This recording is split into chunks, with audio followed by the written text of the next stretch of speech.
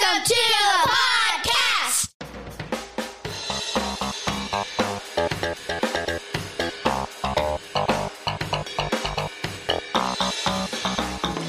Come be part of the conversations that happen around my kitchen table. He's John Branyan, and he's been a stand-up comic for more than 30 years. She's Amanda McKinney, and she's been my daughter for her whole life. Our family believes laughter is a gift from God.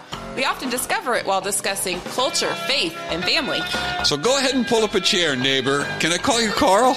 There's plenty of room here for you. Hit record. Save it for the podcast. Juan DeVevo's on the podcast again. Hello. We have so many important things to talk about, Juan. And I want to start with a very serious question. Cause you're kind of a handy guy. I guess. Yeah, you make things. You do stuff. Yeah, not welding or I built our chicken coop. Right. That's what I'm saying. So when you are engaged in a project like building a chicken coop, for example, or doing any sort of building, construction, manly stuff like that, do you hurt yourself like on a regular basis doing things that shouldn't hurt? Like, for example, if you're putting a couple of boards together, let's say you're building a Murphy bed from a kit, and there's two pieces of wood that need to be attached with hinges. And so you have to put one piece of wood on top of another piece of wood. Do you pinch your finger between those two pieces of wood? Yeah, that's how you know the hinge works. Form a blood blister? Yeah. That's the guy. That's how men test things. That's how you know the hinge. If you didn't pinch your finger, how would you know that the thing even moves? Well, that's what I'm checking, because I was carrying a television set just a flat screen TV into the house today. We're setting up a Airbnb, and I was carrying that in, and I banged it on the top of the door, hit it on the back of the door, and then smushed the bottom part of it up against the cuticles on my hand. And so two of my fingers were bleeding and are going to bruise now because I was carrying a television set in the house. Do you do stuff like that? Bump into frames. My thing is, when I'm carrying something in our house, we got light colored walls. So I'll usually hit the wall at some point and look around for Melody, because she's like, Juan! Because I'm marking up the walls. But I'll when I'm building something, I'll hit this is standard stuff. You hit your thumb. You got it when you're nailing something, you're going to hit your hand. You do. And then when you're cutting something with a knife, you're going to slice it or something. Yep. I got a hole in that knuckle, and I'm not even sure how I did it. Sure. Have you stepped on a nail ever? You ever done that yet? Yeah, not recently, but I have done it in the past. I haven't done the push it all the way through your shoe, but I've gotten where I stepped on it and went, and pulled up right at the last second. See. I got lucky. It could have went through if it goes through your foot. Whew. Yeah, well, I just wondered. I wondered if handy people who know how to do construction similarly hurt themselves like I do. Have you seen guys like contractors, their hands? Yeah. They're sliced and bent and crushed from beyond recognition. They got these mittens, that have malformed. Their fingers are the size of sausages, and they have if they have all their fingers, they definitely don't have all their fingernails. One of them's going to have like a missing fingernail, so something. Yeah, you work with your hands. My thing is too. My dad. I feel like I have really thin skin, because here's the thing. I'll start working. I'll go back in the house and somebody goes, "You're bleeding." I'm like, "What?" Nothing. I didn't do anything. And there's like a slice on my arm on the back end of it or something. I didn't even feel that. What did I do? Brush up against a grass blade? That was what happened with this knuckle. I was working underneath working on the cabinet, and I looked down, and there was blood trickling down the end of my finger, and I don't even know how I did it. And that was when I thought of this question. That was when the thought went through my head. I thought about Juan DeVevo. I did. I thought about you building your chicken coop, and I said, I wonder if Juan's ever hurt himself while he's doing his project. I can see this. Nah, barely. Yeah. It just festered up. I was just sitting there, and apparently I got some wood stuck in my fan. So I had to get you get a splinter. Oh, that's a splinter? It was 3 or 4 of them. He didn't even know they were there. Well, I woke up that night. We have a natural wood burning fireplace, so the likelihood of it coming from me throwing logs in the fireplace came from that. But I was at breakfast the next day going, what in the world? I guess I got splinters. So your body will actually build a little a ball of. It's not pus, but it's it'll white blood cells, right? Yeah, it'll wrap it up in a cocoon over time and just sort of absorb things. And so you can pull things out of your fingers or your foot. You can pull stuff out of your foot that's been there for years. When I was in elementary school, one of my friends, James Brzezinski. Hey, shout out to James. Hey, James. He made a rocket ship out of Play-Doh. And he put it down on the ground, and he said to my other friend, Jeff Robinson, shout out to Jeff, hey, pretend you're King Kong and stomp on this rocket ship. And so Jeff stomped down on the rocket ship, not realizing that James had wrapped that Play-Doh around a sharpened pencil. And so Jeff had the tip of a pencil broken off in his foot, and I didn't. Graduation day. It was graduation day. It wasn't graduation day, but it was in high school. He and I were at lunch or something. He goes, I pulled that tip of the pencil out of my foot this morning. We were 8. It was 8 years later. Yeah. What in the world? What was did it hurt? And he goes, no, I didn't even know it was there. It was just. Did James, the kid who put the pencil there, was he sorry and said, or he just went? It was weird. Yeah, it was. He got in trouble. He did it in choir. Our choir teacher was not thrilled with him. But it was one of those things. On there, playing with Play-Doh in choir. Yeah. It's one of those things that boys do. Yeah. Most boys do because they're just not thinking about. He thought it would be funny. He thought that he would go to try to step on it thinking it was Play-Doh. And, ha, it's more substantial than that. There's a pencil in it. I really don't think he intended to puncture it through his shoe and into his foot. It seemed like he was just trying to prank him. And at least the way that I'm seeing it in my head, Jeff, when somebody says, hey, squish this Play-Doh, you don't just go, yeah, and just lean on it. You get right. You probably stacked up stand up on a chair. Chairs. Yeah. Come off. Jump down on 8 feet with both feet. Yeah. Right. Yeah. That's a guy thing for sure. Right. And so I don't think it was malicious. I don't think he was trying to hurt him. He was just boys do dumb stuff like that. That's the reason that's the reason there's emergency rooms. It's for boys. It's not for girls. That's for sure. Girls never do that. I'm still mulling over the reasoning. I was like, it's a pencil. It didn't squish so easy, did it? But he just impaled his foot on it. Well, I remember shooting out the back of my dad's car, the back window of my dad's car with my BB gun. Because during traffic, you're out. No. I was kneeling in the front yard with my BB gun. Oh, shooting it out. Okay. Yeah, and I was testing. I was basically testing to see how far it would shoot. And I thought, well, I'm going to aim at that window because it's far away. It's clear across the yard, go and I'll be able to see it. I'll be able to see it ping off the window. It never occurred to me that it would actually go through the window. But I pulled the trigger on that BB gun, and it was just spiderweb that back window. Just okay, it didn't fall down.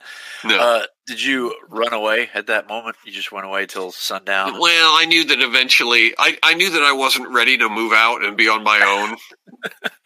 So I just went in and confessed. I said, I shot the window out of the car. He goes, you what? And he had that same look on his face and that same ponderment that you had and that the choir teacher had. It's like, why would you do a thing like that? Why would you aim your BB gun at the back window? And I had no reason for it. I didn't think it was going to get there, honestly. I didn't. I had no idea that it would get there. And if it did get there, I didn't think I'd still have enough inertia to go through it. But it's a daisy rifle, Dad. Yeah. It barely punctures a can. It was just a little rifle. It wasn't even a pump one. It just was. Cock, yeah. You just cocked it, and that was it.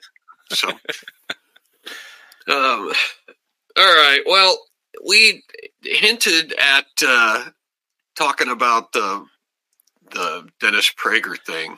I totally forgot to ask you what you wanted to talk about. Hey, that's the thing, though. We can just load up whatever, right? And but I hadn't watched it. I can I can comment on what you said and what I've experienced in my own life. Well, were you involved in any of the Kat Von D controversy? I think I saw her post and stuff. Oh, and I saw the post that you were responding to as well. Actually, because what I like about following you, my friend, is that you have takes on there that I'm like, oh yeah, that's good too. Because what happens is you get this because of the way social media is set up to foster diversion, outrage. Is that's what you get? Is you usually get the "How dare you" crowd. How could you? But then when I don't know who the pastor was, but you said the pastor said she's a sheep, and he's like, and you're like, well, we're sheep too. So right, it's the whole If we're all thinking, he's thrilled to have her be part of the family, and it's like, well, good for you, bully for you. We are all part of the same family, and you're treating us like garbage. So. Well, and Carl, in case you didn't see it, the really short version of it is there was a meme that some pastor posted, and it was Kat Von D, who apparently she is is famous. She was on she was on LA Inc. and that was Lifetime or whatever on cable. One of those. It was a reality TV show. Yeah. A&E.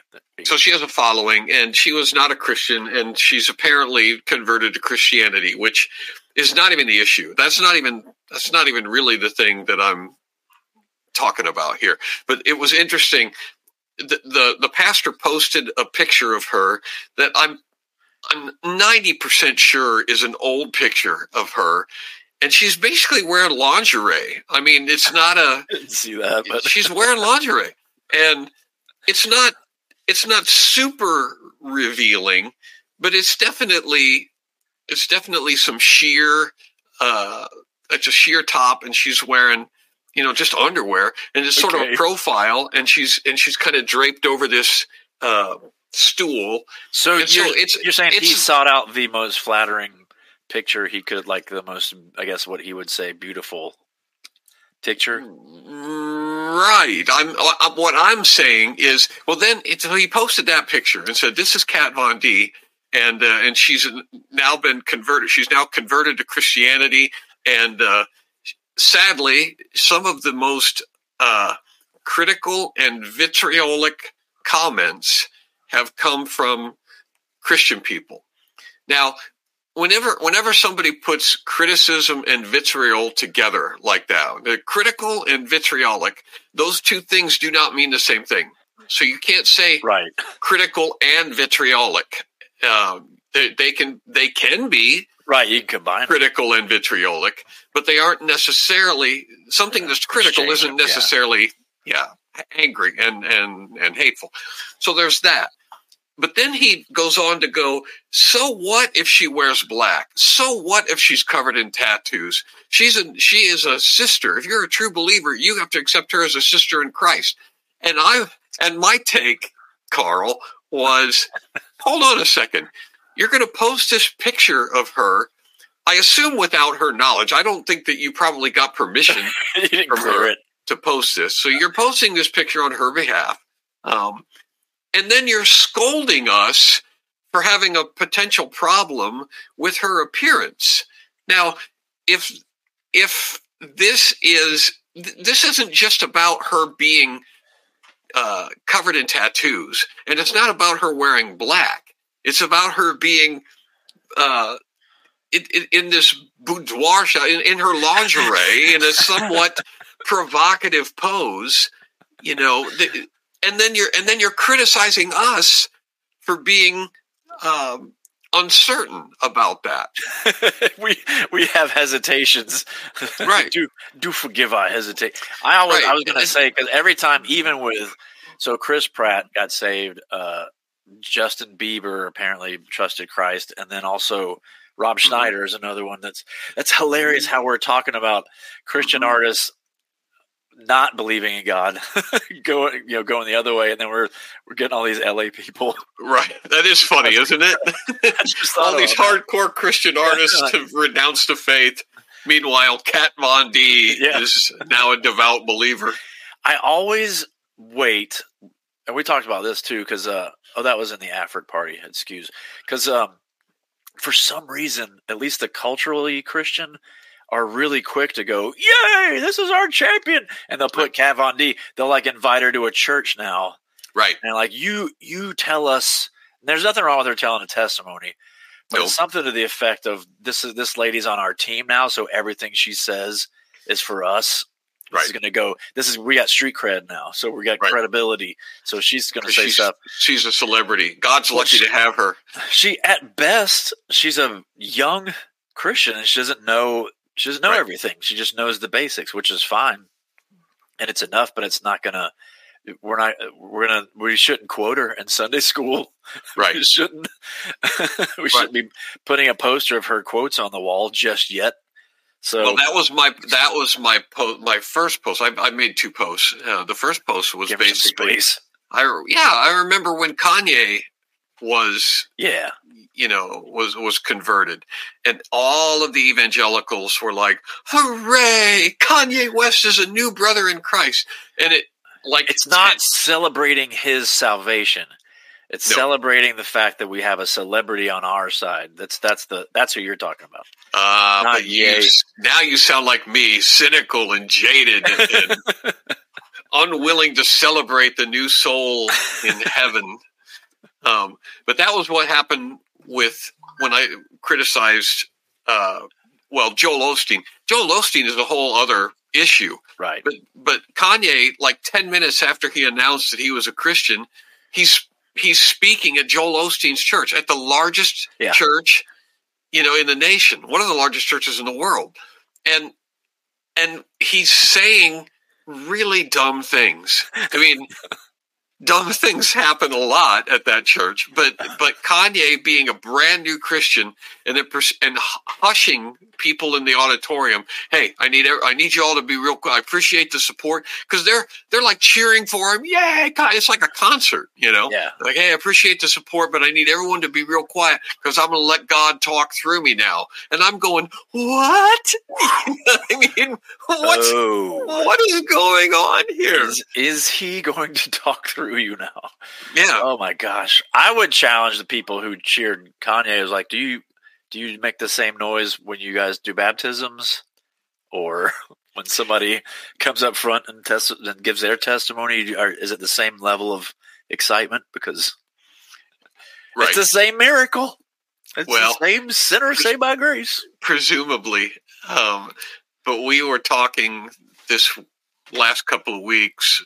We've been in the book of Mark on Sundays, and Mark chapter 4 is the parable of the sower, and that parable has taken on a slightly different. I have a different understanding of that parable than I had growing up. Because that parable is much less hopeful than a lot of people make it out. Yeah, right. You think about the percentages of the seeds. Yeah, well, and the Christian Christian take, our mode of operation is we are really quick to pronounce somebody as a member of the flock. I mean, we are microseconds. If you come to a Baptist church, we will sign you up. You say you just want to be, we don't even care. We'll just make you a member. Right. You're a member of the church. But we are not very quick to declare when people renounce their faith and say, I no longer believe.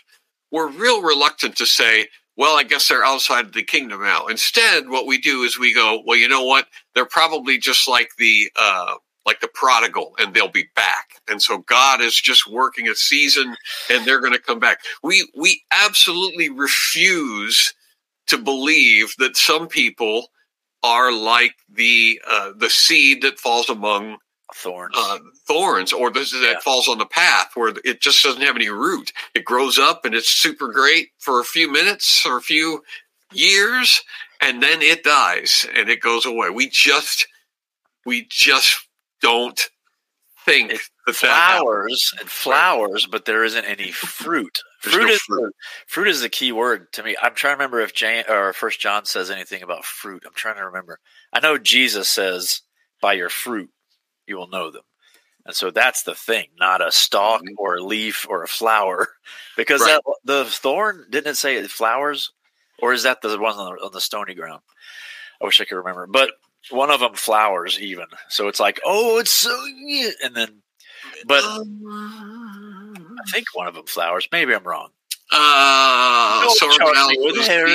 fell along the path and the birds devoured it. That one didn't go anywhere. And then there was seed that fell on the rocky ground where it didn't have much soil. Immediately sprang up. Since it had no depth of soil, sun rose, it was scorched.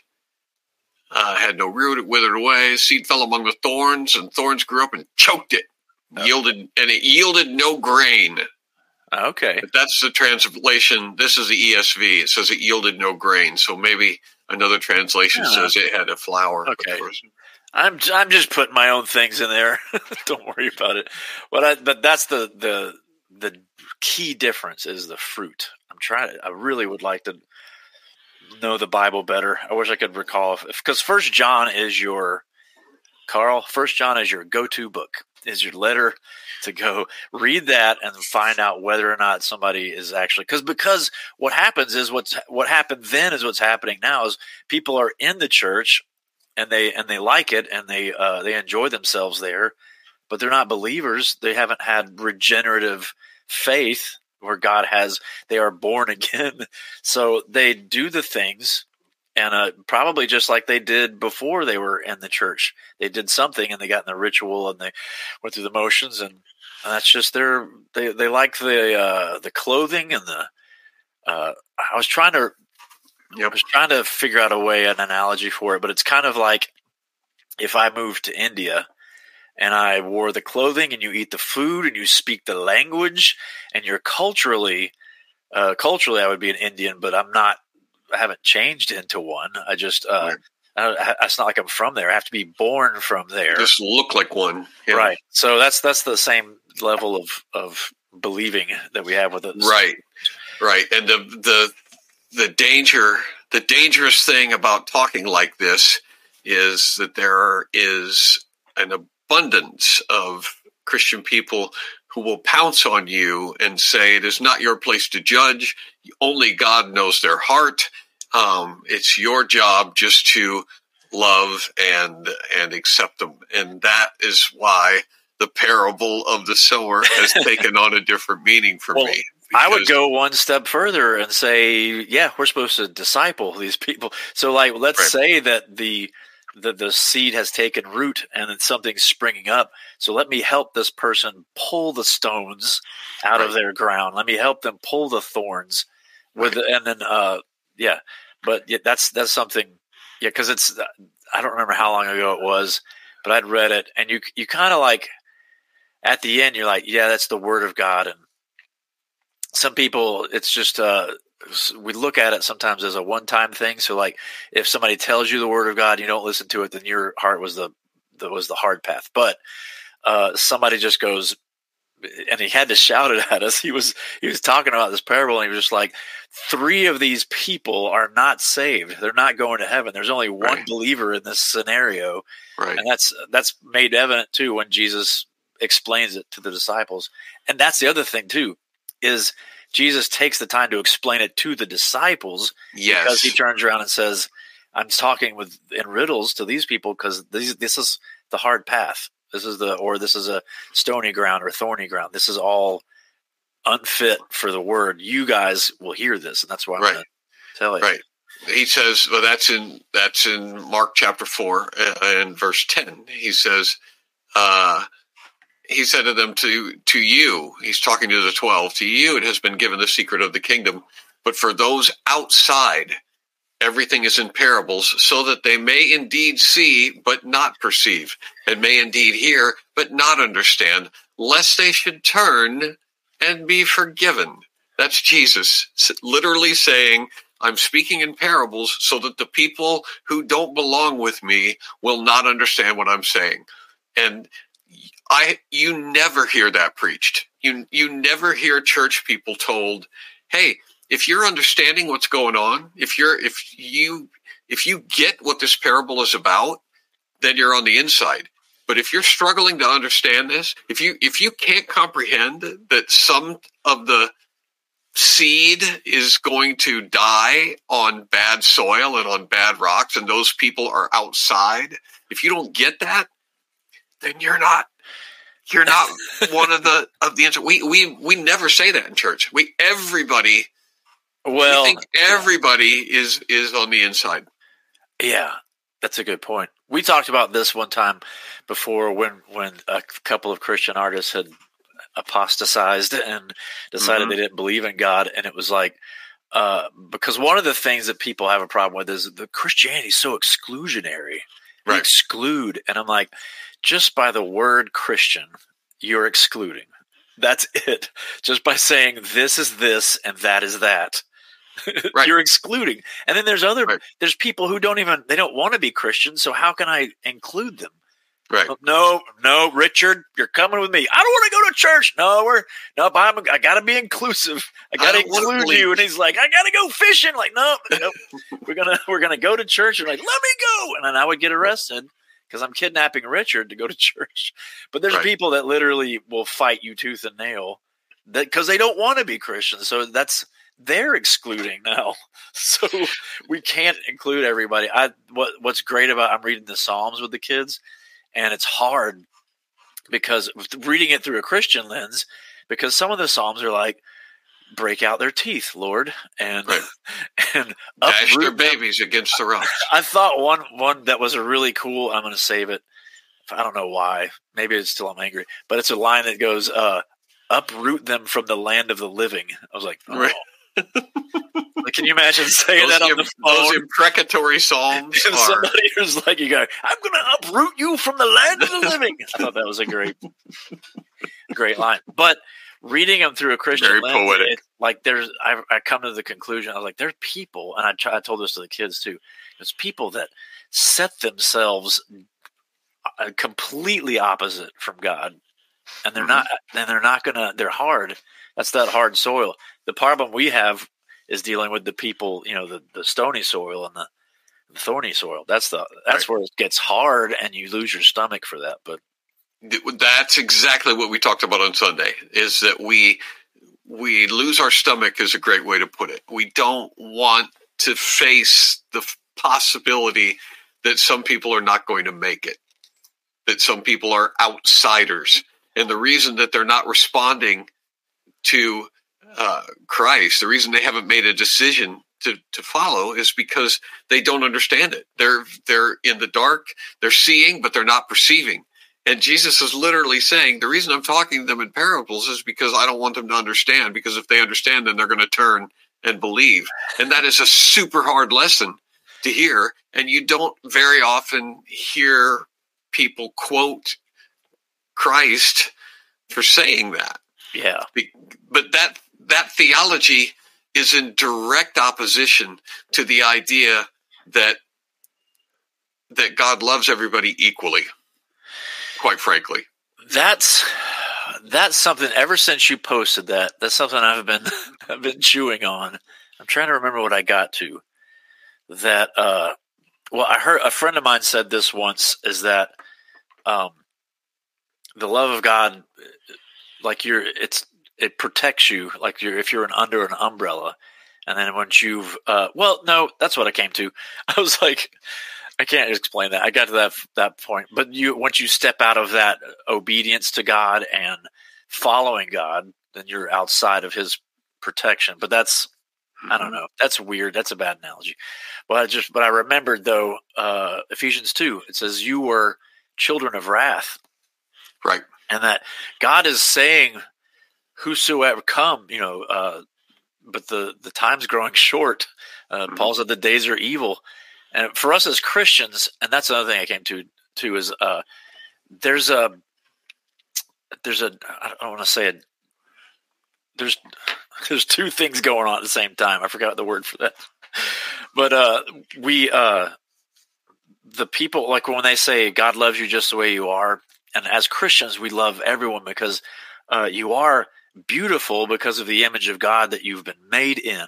However, also like we just said, children of wrath meant for destruction and then that's when you get to the but God who's rich in grace and mercy and has created you for good works.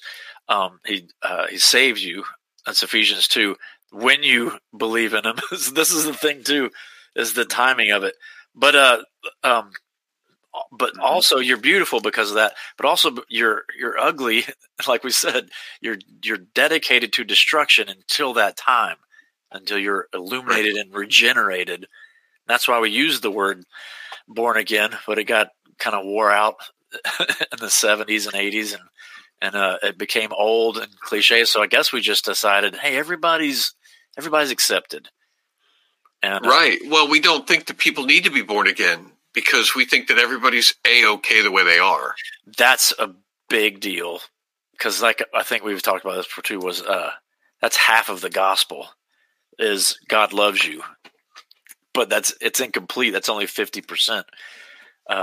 He loves you, but before that, He loved you while you're still a sinner, while you're still headed for destruction, yeah. So, well, and the people who are the universal God loves everybody equally are just not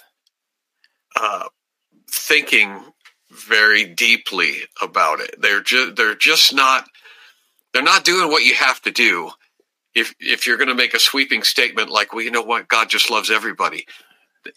Now, when you say the word everybody, you don't mean everybody because you have a certain type of person who yeah.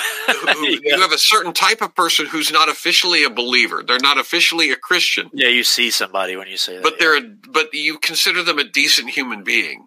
You're not thinking about axe murderers and child traffickers who are going to go to eternity unrepentant. And you're not thinking about, are you really okay with a guy who has spent his life selling children into slavery, having a mansion right next to yours in glory? I mean, are you really okay with that? Yeah, because you're right. Because that is contrary to what Scripture teaches. There are certain people who do not belong in the kingdom of God, and Christians are super reluctant to admit that. And when somebody who's outside the kingdom says that they now belong, we have zero discernment. Bring them in, hand them a microphone. Come on. If they're famous, put them up front. Give them a leadership role. And then if they fall away, if they are in leadership and they fall away and they become apostates, well, don't kick them out too quickly because God's not finished with them yet, and God's still got a plan for them. And it's like, are you listening to what he's saying? This person is saying he does not want to have anything to do with Christ. Right. The apostates that I've heard are angry at the church. They're angry at their brothers and sisters. Yeah, and they start lecturing the church on how to do better. Right. But wait, but you left. Right. And You're gone now. And that is not a person that I want in my living room for eternity. You know?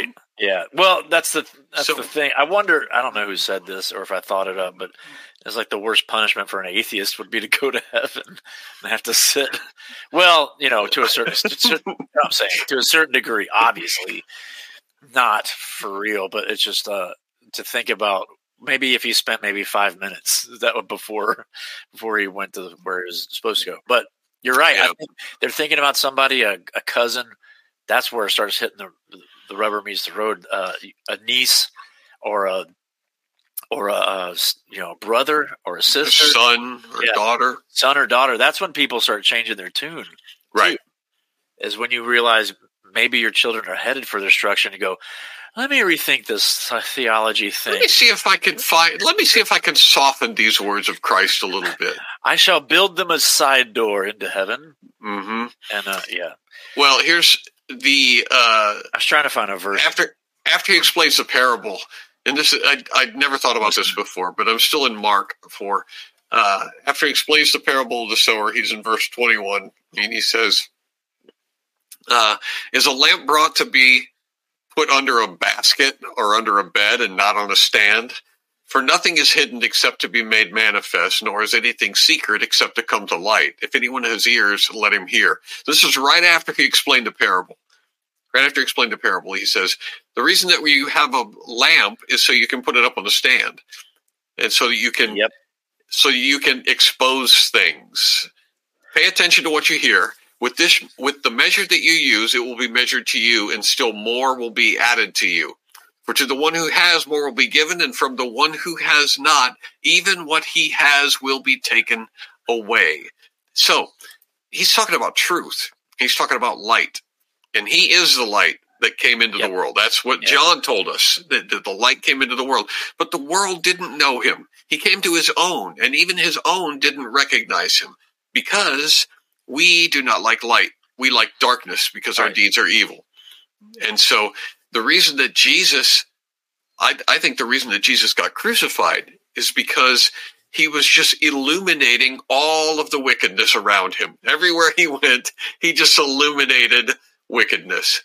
And the people who were not his disciples, the people who were not of the kingdom, said, we got to get rid of this guy. Well, you brought up a good point, because there were two responses to that, right? He illuminated all the wickedness. The truly, like he said, I came to heal the sick, not the righteous.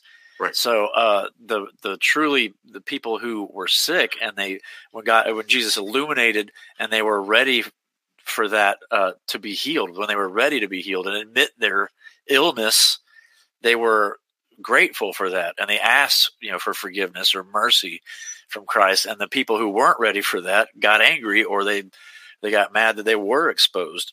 Right. And they walked away either disappointed. There was a guy, everybody points to the Pharisees, but there was a guy who had a lot of money, and he wasn't ready to.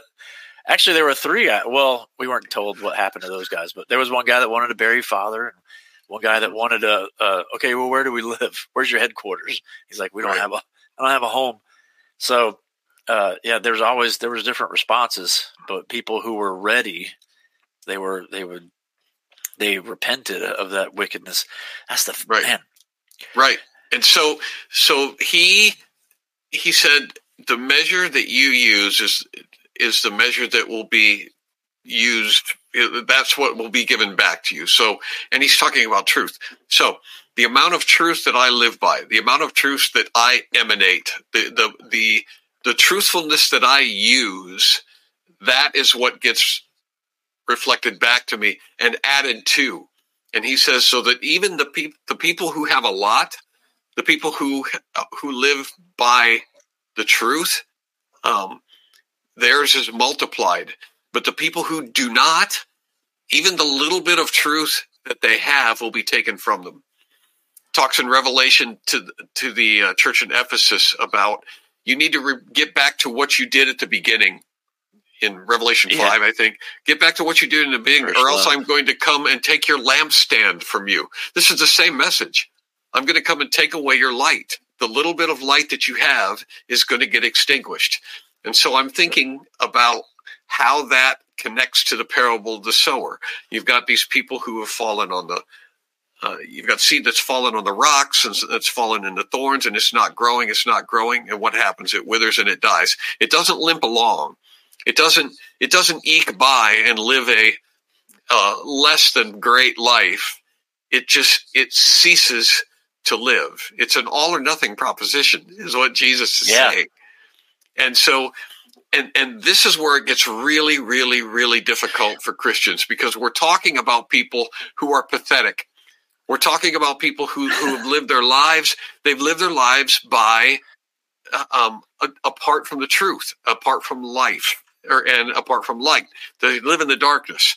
And so people that live in the darkness, they get addicted to drugs. They're addicted to alcohol. They are awful to be around. They're mean. They abuse their children. They abuse their spouses. They're selfish. They're terrible people because they live in darkness and they don't have any truth in them.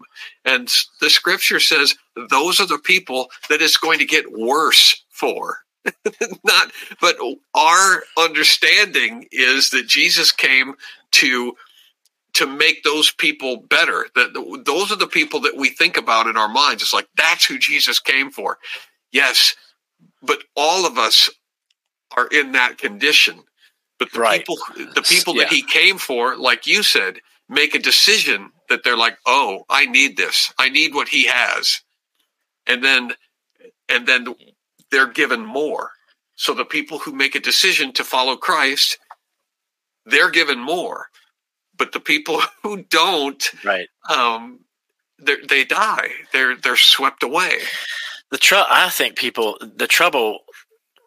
Well, I see what you're saying. Because the trouble that people have are not with the people strung out on drugs or completely in darkness. What they want to say is, God can save those people. He came to save those people. And there are people who were like that who have trusted Christ, and God has done the miracle of transforming them. And I think that they were good soil.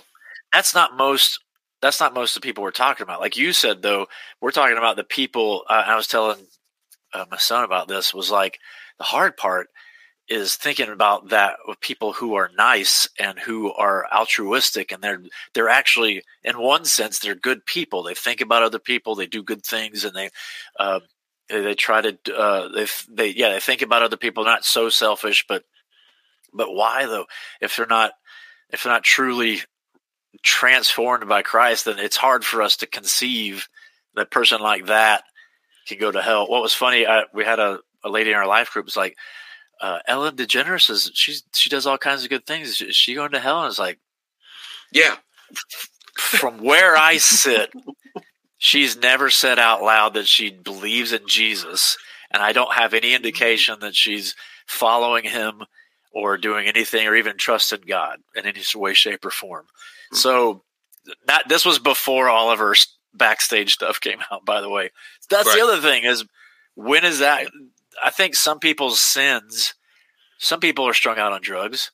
Some people go home and they just their sin is hidden. We can't see it. So they look like good people. Or it's hard. That's the thing is, it's hard to say that because we put sin is on a gauge, right? Abusing kids is like really, really wrong, but then like lying or doing something selfish, I guess maybe the thing is, I think it's a myth. Maybe we've just seen too many movies about people who are just good people and they don't have any connection to God. It's like there's something somewhere, and that may be really cynical to say. No, I don't think it is. I feel like that. I don't know if the case of Ellen DeGeneres is unique, but it was funny because she was a sweetheart. Everybody loved her, and she was so nice. And then all these stories start coming about how abusive she was backstage, and like maybe that's how everybody you think is really nice and stuff. Maybe Rosie O'Donnell had that reputation too. That's right. For a while, everybody thought Rosie was just this peachy, sunny, happy And we're not nice just person. accusing lesbians of this. I don't know. It's just those are just two cases of people that everyone said was nice. The lesbians are 2 for 2, though, so far. We're going to get the scorecard. I mean, men can be just as bad and worse, but I think that the problem. There's been let me say this for the record. There's been really nice guys that I found out of later were pedophiles. So it's like these really, you're like, and that's the thing, when something like that comes out, it blows everybody's mind because they seem so conceive nice of this person. Yeah, that's the furthest thing from their minds. So and that's because we're not good, and that's because we're not good judges. That's because the people who are saying, well, it's not your place to judge the heart. It's like, I 100% agree with you. So stop judging that this person is saved and they're a good person. That blade cuts both directions. That is a two-edged sword. Stop judging that this is a great person with a good heart. I won't condemn them to hell if you don't automatically put them in heaven. Yeah, if you don't assign them a bunk in heaven. Right. Thanks for visiting the Comedian's House. If you want to spend more time with our family, you can follow John Branyan on YouTube and Facebook. Also email nextdoor@johnbranyan.com with your comments and questions. We'll see you next time.